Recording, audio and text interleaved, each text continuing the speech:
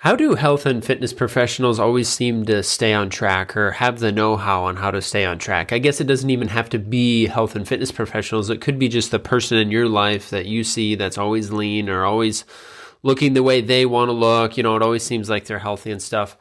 What do they know, or what are they doing that maybe most people don't know? And I think I have that answer. I finally simplified it, and I'm going to give that over to you guys today. This is the Game of Food. This is the Game of Food. We're helping real people get real results with delicious food. Real food. Live from Spencer's home studio, podcasting to the world. This is Game of Food. And here's your host, Spencer Frederick. I have the number one thing that everybody should be doing to improve their results. And it's not a certain food, it's not a certain workout, it's not a supplement or anything like that. But have you never noticed that like a fitness professional knows how to like build their plate, or like if you're out and about with them, you can like sit by them and say like, what should I order to stay like on track? And they're like, do you like this or this? You're like, no, I don't like that. How about this or that? And it seems like they have like a lineup. They can just like look at a menu and help keep you on track. Or like you see them eat like cookies and they're like, man, how do they do that? You might be thinking to yourself, if I eat cookies, I gain 5 pounds, but this person can eat cookies and they stay trim and fit and healthy, and their blood work might be pretty good.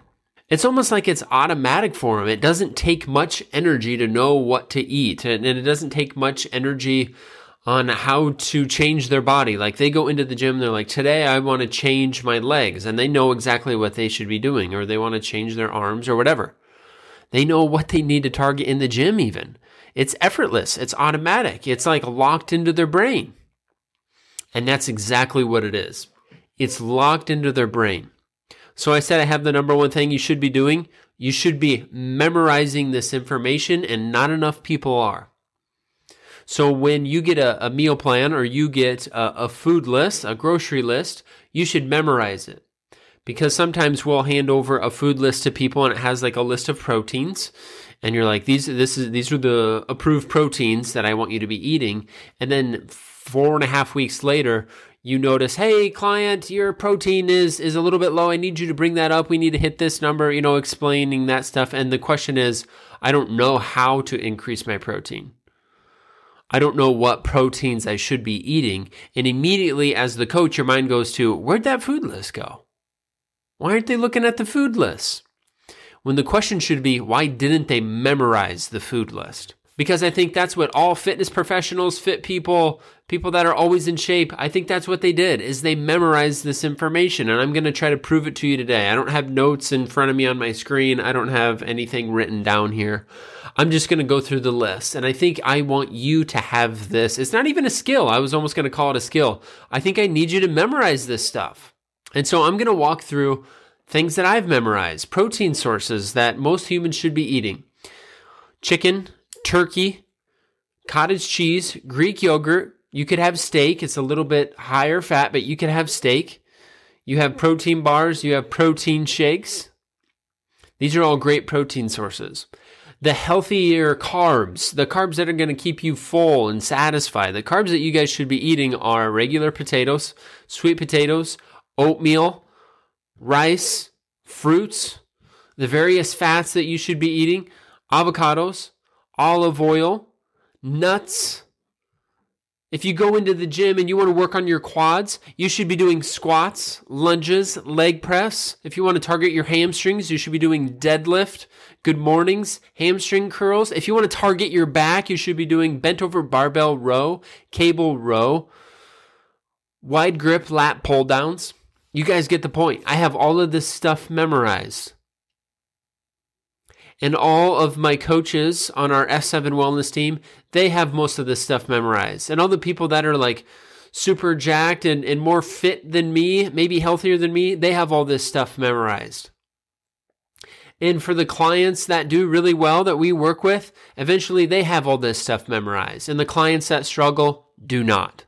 And I think this might even be something that I might pass off to the team, is when we hand over some information that we think is helpful to our client, and then later on they say, I don't know how or I don't know what to eat. I don't know what to do in the gym. I think our response should be, did you memorize it yet? I think that really, to me, seems like a really powerful question. Like, did you memorize that yet? And maybe their mind will go to, well, no, that's why I have a coach, so that I can just rely on you. Well, a coach is supposed to make you better. And if people that have their health and body that they want, if they're there and they're doing a great job with all that, and they have it memorized, I think you should have it memorized too.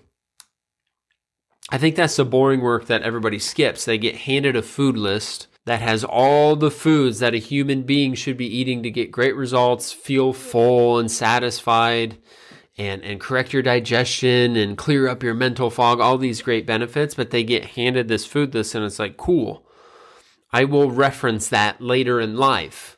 But life happens, the food list gets buried in the drawer, or you never print it off if it's digital, or it gets buried on your phone too. It gets buried in your email. You don't go look it up, and you don't take the effort to go look it up. So when you get that food list or your workout, whatever, you should memorize what foods. You should memorize what movements work what body parts. That way you can be the person that eventually knows how to build a plate no matter where you're at. You can be the person that'll help out your family and friends at a restaurant. You can help out your buddy in the gym. Like, what should I be working on? I want to target, this muscle. And you know exactly how to help them. But more importantly, it's nice to help other people, but more importantly, it'll keep you on track. It'll completely, what it does, this will be the last thing I say. What memorizing all this information does is it stomps a big excuse of, I don't know how. Most of us have the alphabet memorized. And when we get to H, we don't say, I don't know how to continue the alphabet, because we have it memorized. And I know that's kind of an oversimplification, but I like it, because that's what people do, is they get to a letter in the alphabet and they're like, well, I don't know what's next. I don't know what to do. I don't know what to say. I don't know how. Memorize it, and it becomes automatic. That's my task. You can tell some of these episodes are like I give you a task to do. That's what I want you guys to do. If you think you don't know, go Google it or ask your coach for a list and then memorize it. Lock it in your head forever. I hope this helps. Spencer, signing off.